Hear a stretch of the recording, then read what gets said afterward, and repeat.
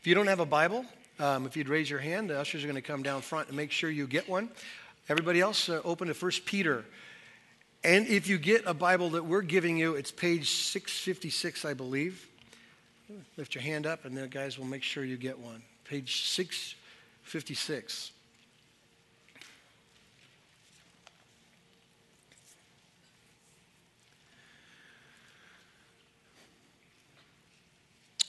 Webster's dictionary defines hope this way: to cherish a desire with anticipation, i.e., like hoping for a promotion, or for you football fans, hoping that ASU wins a national title. Now, they looked pretty good yesterday, so this might not be funny anymore, but it's that kind of wishful thinking, right?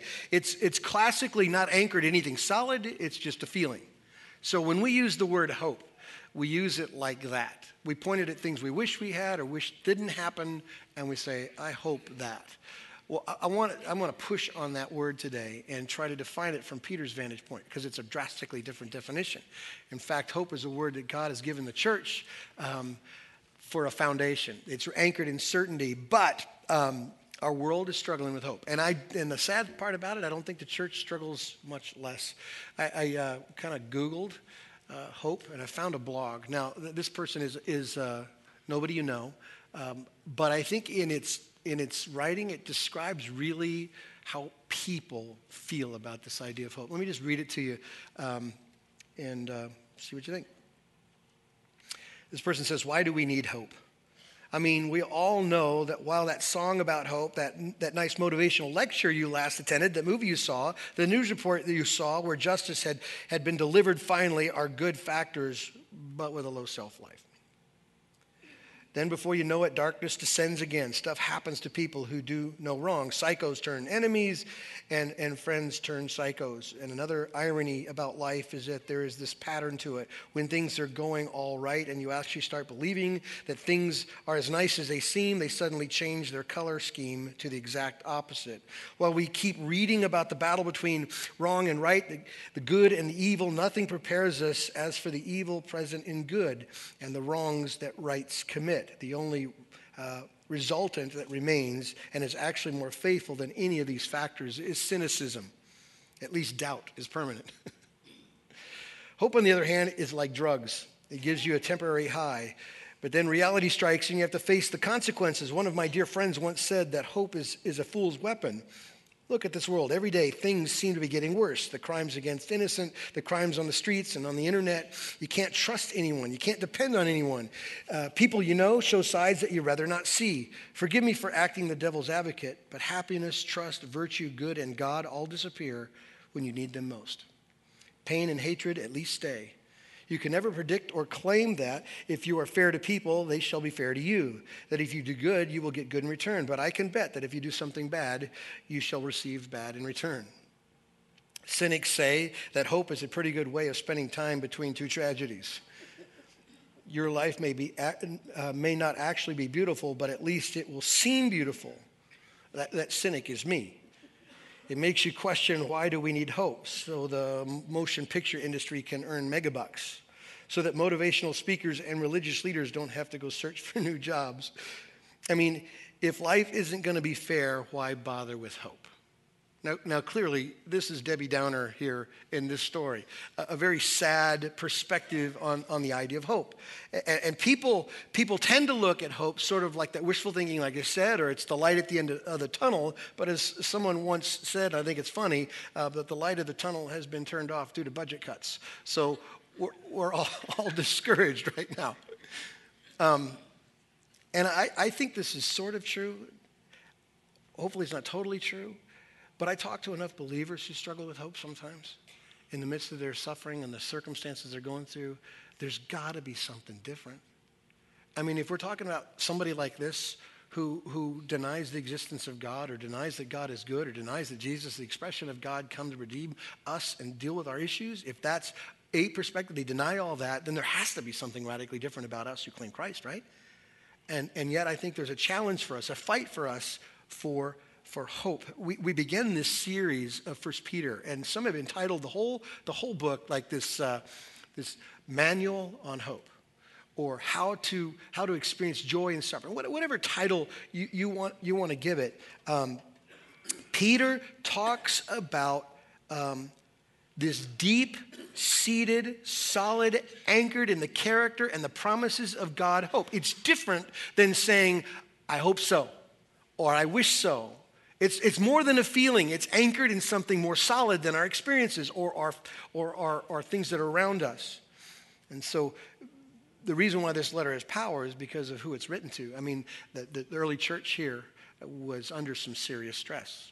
They were dealing with a lot of pushback from the world around them to the Jesus in them.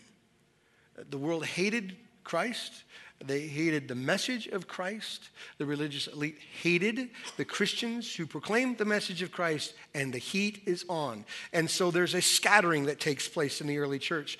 You don't have to turn there, but in Acts, if you ever want to read it, you can start in chapter 7 and just experience the message of Stephen when Stephen is full of grace and power, and he's preaching to the religious elite at the time, and he has this wonderful declaration of God from the beginning of time through all the patriarchs, and then ends up with the culmination of Christ and calls him God. What do? They rush on him, they throw him outside of the city, and they kill him. They stone him to death.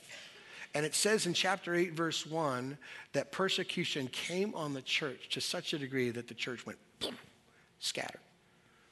Now, we know in hindsight that God does a lot of great missionary work with scattered Christians.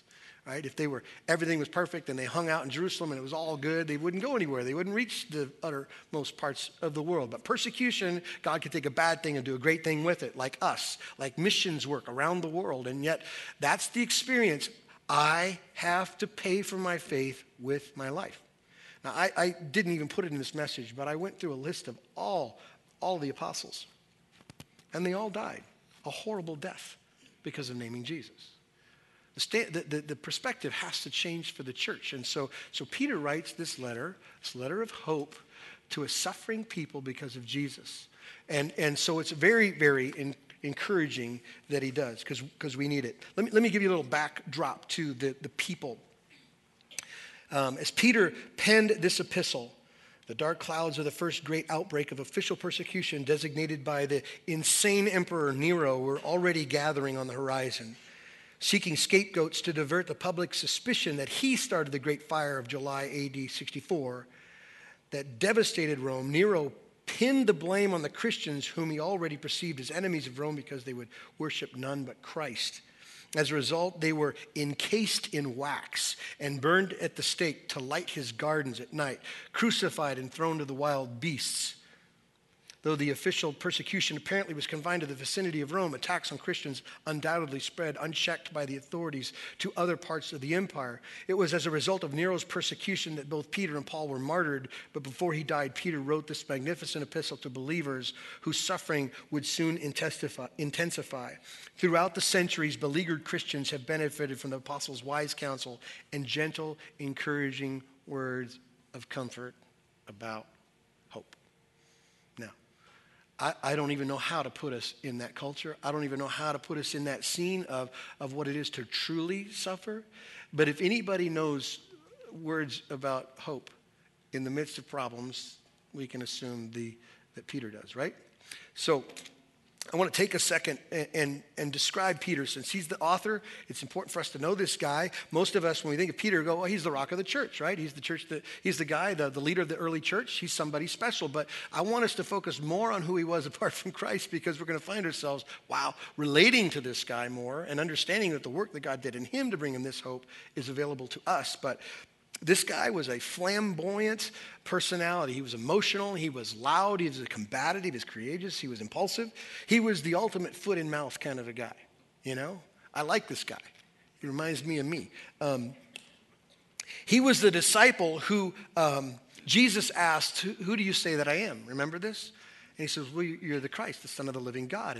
And Jesus said, bless you, because God revealed that to you. Only to follow it up, Jesus said, and by the way, this Son of the living God has to suffer. And Peter's the one who rebuked Jesus, said, no, this suffering thing doesn't work for me. Like, let's not do suffering. And it was Jesus who responded back to foot in mouth Peter, get behind me, Satan. So he calls him a bad word right there. After the rich young ruler story, you remember this? The rich young ruler came to Jesus and says, what do I do to be saved? And the rich young ruler, or Jesus said to the rich young ruler, well, keep the commandments, of which he said, I've done since I was young. I've always kept the commandments. And Jesus knew his issue. His issue was his stuff, his money. His God really was his own provision. And so he said, well, then here's the last thing you do. Take all your stuff, all your possessions, sell them, and give it to the poor, and follow me.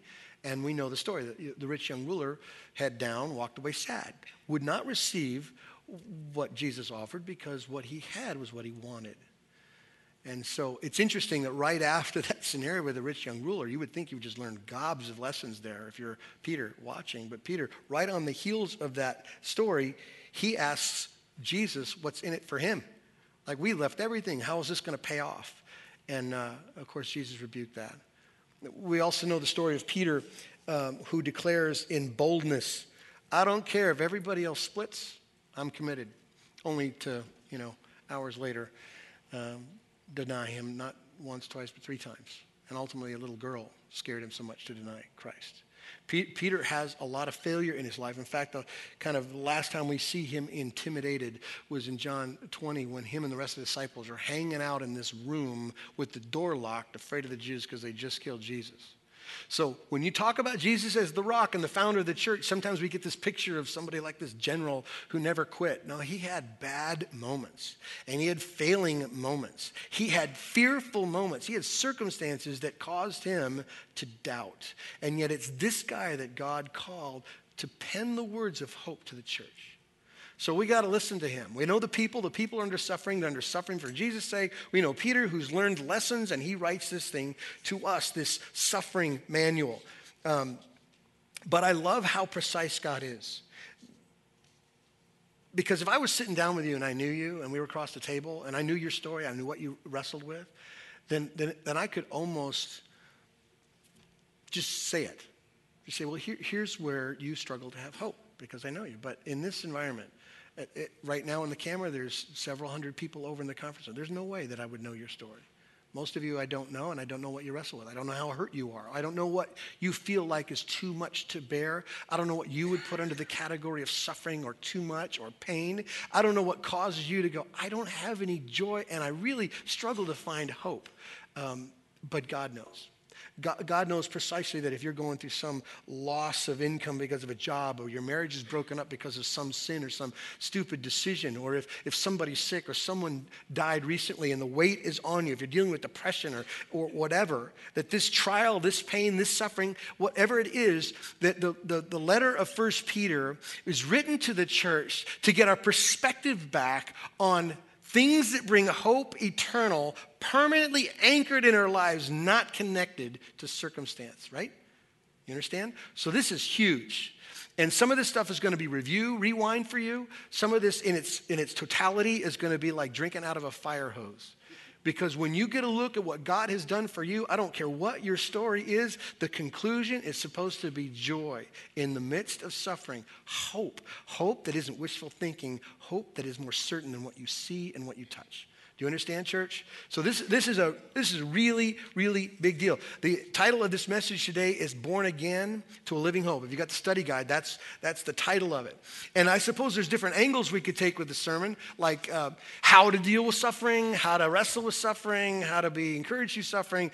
I think the first 9 verses of 1 Peter, the better way to look at them is more like the proof that you will endure suffering.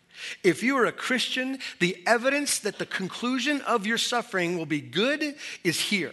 So instead of having tips and helpful how-tos of how to process all the suffering in your life or the pain in your life, Peter is telling you you're going to make it, and it's certain because it's anchored in Jesus. So I'm really calling it the proof that you'll endure. So instead of just surviving, we're going to thrive in it as a church because of what God has done. So I want to start by reading the first 9 verses of 1 Peter. If you'd follow with me, like I said, kind of like fire hose drinking, there's so much in this. I taught it several times over the last 10 years. I took out my sermon notes. I've got 9 messages on these verses. So I'm not going to give them all to you, so you're all right. We'll get home for lunch. But there's a lot here. Let's read it together. Pray for the Holy Spirit to teach us. Peter, an apostle of Jesus Christ, to those who are elect exiles of the dispersion in Pontus, Galatia, Cappadocia, Asia, and Bithynia, according to the foreknowledge of God the Father, in the sanctification of the Spirit, for obedience to Jesus Christ, and for sprinkling with his blood, may grace and peace be multiplied to you. Blessed be the God and Father of our Lord Jesus Christ. According to his great mercy, he has caused us to be born again to a living hope through the resurrection of Jesus Christ from the dead, to an inheritance that is imperishable, undefiled, and unfading, kept in heaven for you, who by God's power are being guarded through the faith for salvation, ready to be revealed in the last time. In this you rejoice, though now for a little while, if necessary, you have been grieved by various trials, so that the tested genuineness of your faith, more precious than gold, that perishes though it is tested by fire, may be found to result in praise and glory and honor at the revelation of Jesus Christ. Though you have not seen him, you love him. Though you do not now see him, you believe in him and rejoice with joy that is inexpressible and filled with glory, obtaining the outcome of your faith, the salvation of your souls. There is a couple of perspectives we got to get on this. The whole conclusion of trying to find an anchored hope apart from circumstances and feelings starts with this first observation, and that is that the love of God superabounds. Sometimes you can look at an introductory statement like Peter makes in verse 1 and 2 and go, well, let's just get through the howdy-doodies and get right to the meat. There is so much in verses 1 and 2 that we could spend weeks and weeks talking about it. So I don't want to skip over it, but in essence, let's just call verse 1 and 2 the reminder of the love of God. And there's results of the love of God that we'll see in the next few verses after that, the next 7 verses after that, that give us a secure hope in the midst of suffering. So, let me remind you what it says here in verse 1 and 2. He talks about, I don't know if you're a circler in your Bible, I don't know if you highlight things, but that word elect exiles, and then the beginning of phrase in verse 2, according to the foreknowledge of God. And then he says in the last part of verse 2, the obedience to Jesus Christ for the sprinkling of his blood. There are 3 particular things that happen there that we'll talk about today, but the essence of it is the love of God expressed in salvation of people. This foreknowledge, the election of God. Some people wrestle with that thought, and be honest, this is not a study on election or predestination. We're going to be studying Romans next year, and we're going to dig into that. But this is more a reminder of the obvious in Peter's mind, that God made a move towards you because you could not make a move towards him. The scriptures say we are dead in our transgressions and sins and unresponsive. Of all the word pictures the Bible uses to describe our condition, it says dead, blind, and deaf, right? Unresponsive to the gospel. 1 Corinthians 2 says that without the Spirit, a man without the Spirit does not accept the things of God. They're foolishness to him. Like I can present it to you. Here's God's love. Come in the flesh of Jesus Christ, and he will deal with everything. And if the Spirit of God doesn't arrive to open your eyes and teach you, this is stupid. That's what the Bible says.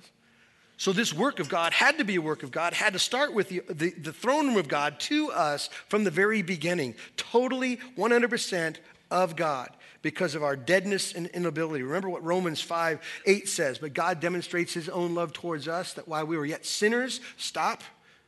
The phrase is better read, while we were still at war with God, because the phrase means at enmity, strife. We're not just dead and passive, we're dead in fighting against God and the truth of God and the fact that he says we're sinners and need of a Savior. We will argue with that apart from the Holy Spirit revealing to us that we are sinners in need of grace. And so the Bible says really clearly that God demonstrates his love while we were still in that condition of fighting against God, that Jesus died for us. And in essence, and that's a quick flyover, those 2 verses are telling the church before he gets into the details of the love of God. Here's his love expressed by the Father's will to you, to the elect saints scattered because of persecutions. It's obviously authored by the Spirit of God. It brings about sanctification, and it's the blood of Jesus that covered it. You see the Trinitarian work right there in salvation in the first 2 verses. But there's some results to the love of God. And the first one will sound a little bit repetitive, but it's absolutely essential you see the sequence of all this. God loves first. When God loves man first, all these things happen, right? It's not that you come to Christ, you don't walk an aisle somewhere, you don't believe some truth, you don't confess something, and then God goes, okay, contract signed. God moves, He saves, he changes, you confess. Just like that. Before you ever open up your mouth, I love Jesus, God has done the work, and that's why you breathe faith. You understand? It's all a work of God. So the first result of God's love that he says in verse 1 and 2 is that you've been born again. Something so radical happens to people who God reaches out and touches that the only way to describe it is that life has started all over again. I was driving down the road the other day and I saw a bumper sticker. It was months ago. And it said, I was born okay the first time. And you laugh only because we were like that until Jesus opened our eyes, because the foolishness of God this wisdom of God is foolishness to those who don't believe, right? But something has to take place in the heart, the nature of man, that man can't produce on his own. There's not any learning or wisdom that we can attain that will fix it. God has to dive into time and space and transform dead flesh, right? Born again. Born again. Look at verse 3. Blessed be the God and Father of our Lord Jesus Christ. According to his great mercy, he has caused us to be born again into a living hope. There are three activities that God does to bring us to new life. The first one I've already mentioned. It's that man's born by the will and act of God, just like verses 1 and 2 say. Elect, foreknowledge. God decides when he decides before the foundations of the world who he will pour out his love on, and he does. It's an act of God to save. The other aspect of being born again is that man is born again by the work of the Spirit. The Spirit is the one who takes the truth and applies it to the heart. He brings the conviction, just like we're doing now, this absurd thing called preaching. Somehow, with the hundreds of people that are going to hear me today, as weird as I talk, he will precisely apply it to lives. I'm absolutely confident in it that he does that, just like he does to people who are hopeless and lost. Remember what Titus 3, verse 5 said. God saved us, not because of righteous things we had done, but because of his mercy. He saved us through the washing of rebirth and renewal by the Holy Spirit. So the Father wills and acts, the Holy Spirit gets in and renews, and it's kind of like breathing life into dead things. You know, sometimes we think of resuscitation like somebody's passed out and you do a Heimlich and you do, some CPR. That even fails, because that implies that there was sometimes life before. There's never been life in a believer, in a sinner, in a human, never been spiritual life. God has to create life from nothing, just like he always did.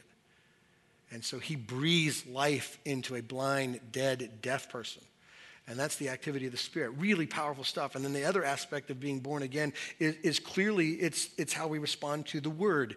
Now, he says in this text that it's the Word of God that brings life. The Word, John, it was real clear when it says in the beginning was the Word, and the Word was with God, and the Word was God. Jesus is the Word. There are two things to respond to, right?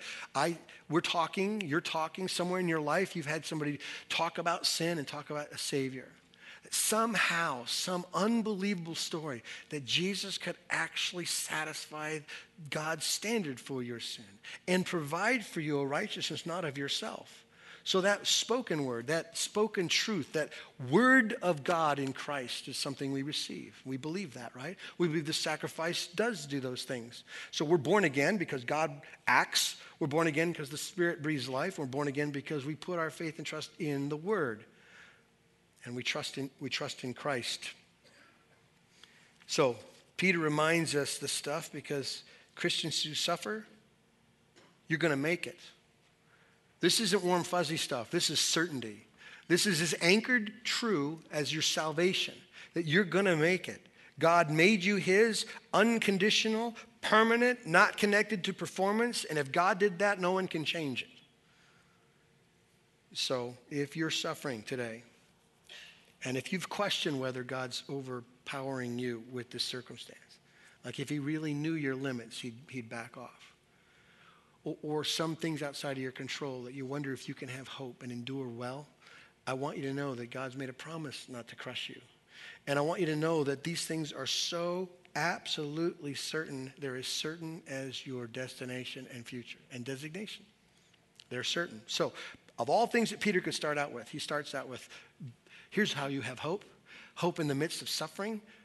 It's because you've been born again. There's a second thing, result of God's love, I want you to notice. In verse 4, if you look at it with me. Let me back up in the middle of verse 3 to read it in context.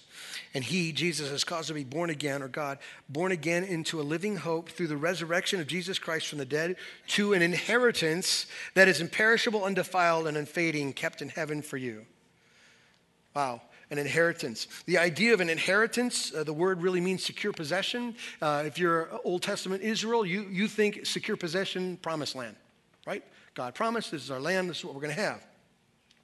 And Peter puts some description to it. He gives it like three qualifiers or descriptions to this inheritance. The first thing he says is that it'll never perish. That word or that phrase means unravaged by an invading army. So whatever you think about your faith, when it feels like all the brakes are down and it's going to crush you, here's what Peter says about this inheritance. It can never be overrun. It will not perish. It will not be ravaged by an invading army. Israel, on the other hand, if you use the promised land as an example, even though it was their possession, they lost it a time or two. They were exiled a time or two, right? Completely different than our faith. Christians possess an inheritance that no one can touch. Your hope, no one can touch.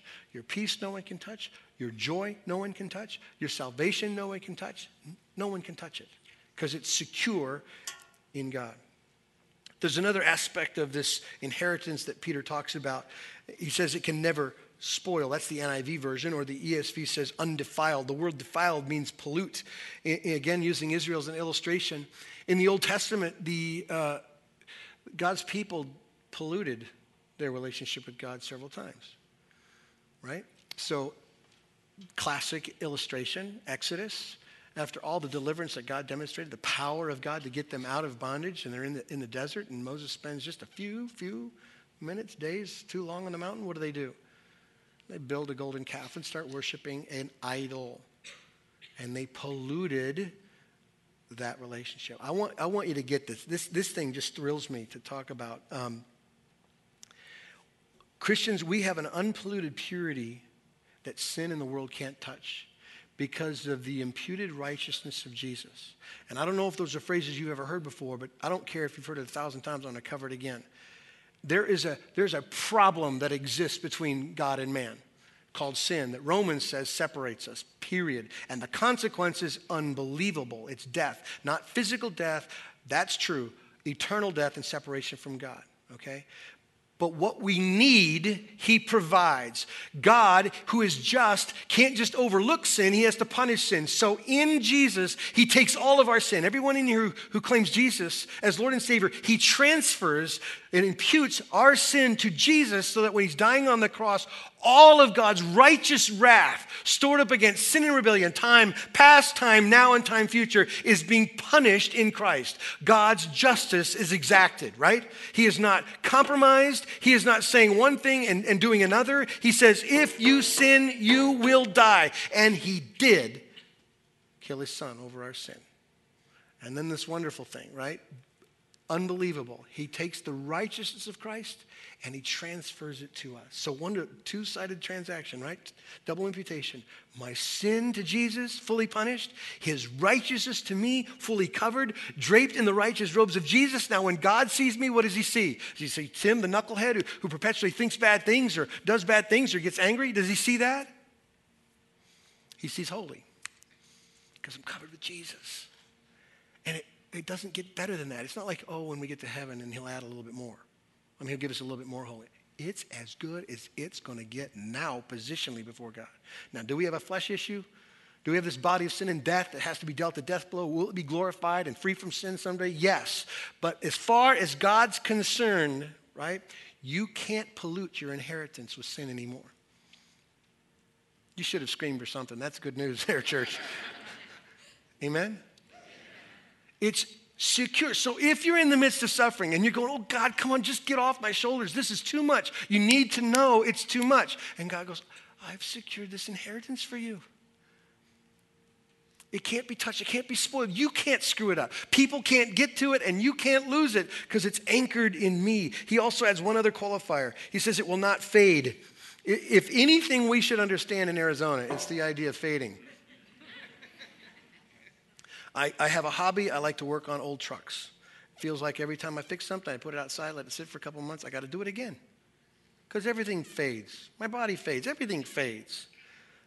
But according to Peter, the relationship, this born-again relationship with God is something that cannot fade. Christians live in a spiritual world where no decay, no change ever takes place. It's untouched and unchangeable. Do you believe that, church? Yeah, well, it's true. And that's how he describes this inheritance. Here's why you have hope. Here's why you can remain strong, is this inheritance that can't, as he says, perish or be defiled or fade. It's certain. There's two more results of God's love I want you to notice from this text. And here's the third one. We are secure. We are secure in God. Look at verse 5. Again, talking about this inheritance that is imperishable, undefiled, and unfading, kept in heaven for you, who by God's power are being guarded through faith for a salvation ready to be revealed in the last time. The phrase guarded in the NIV is described as shielded.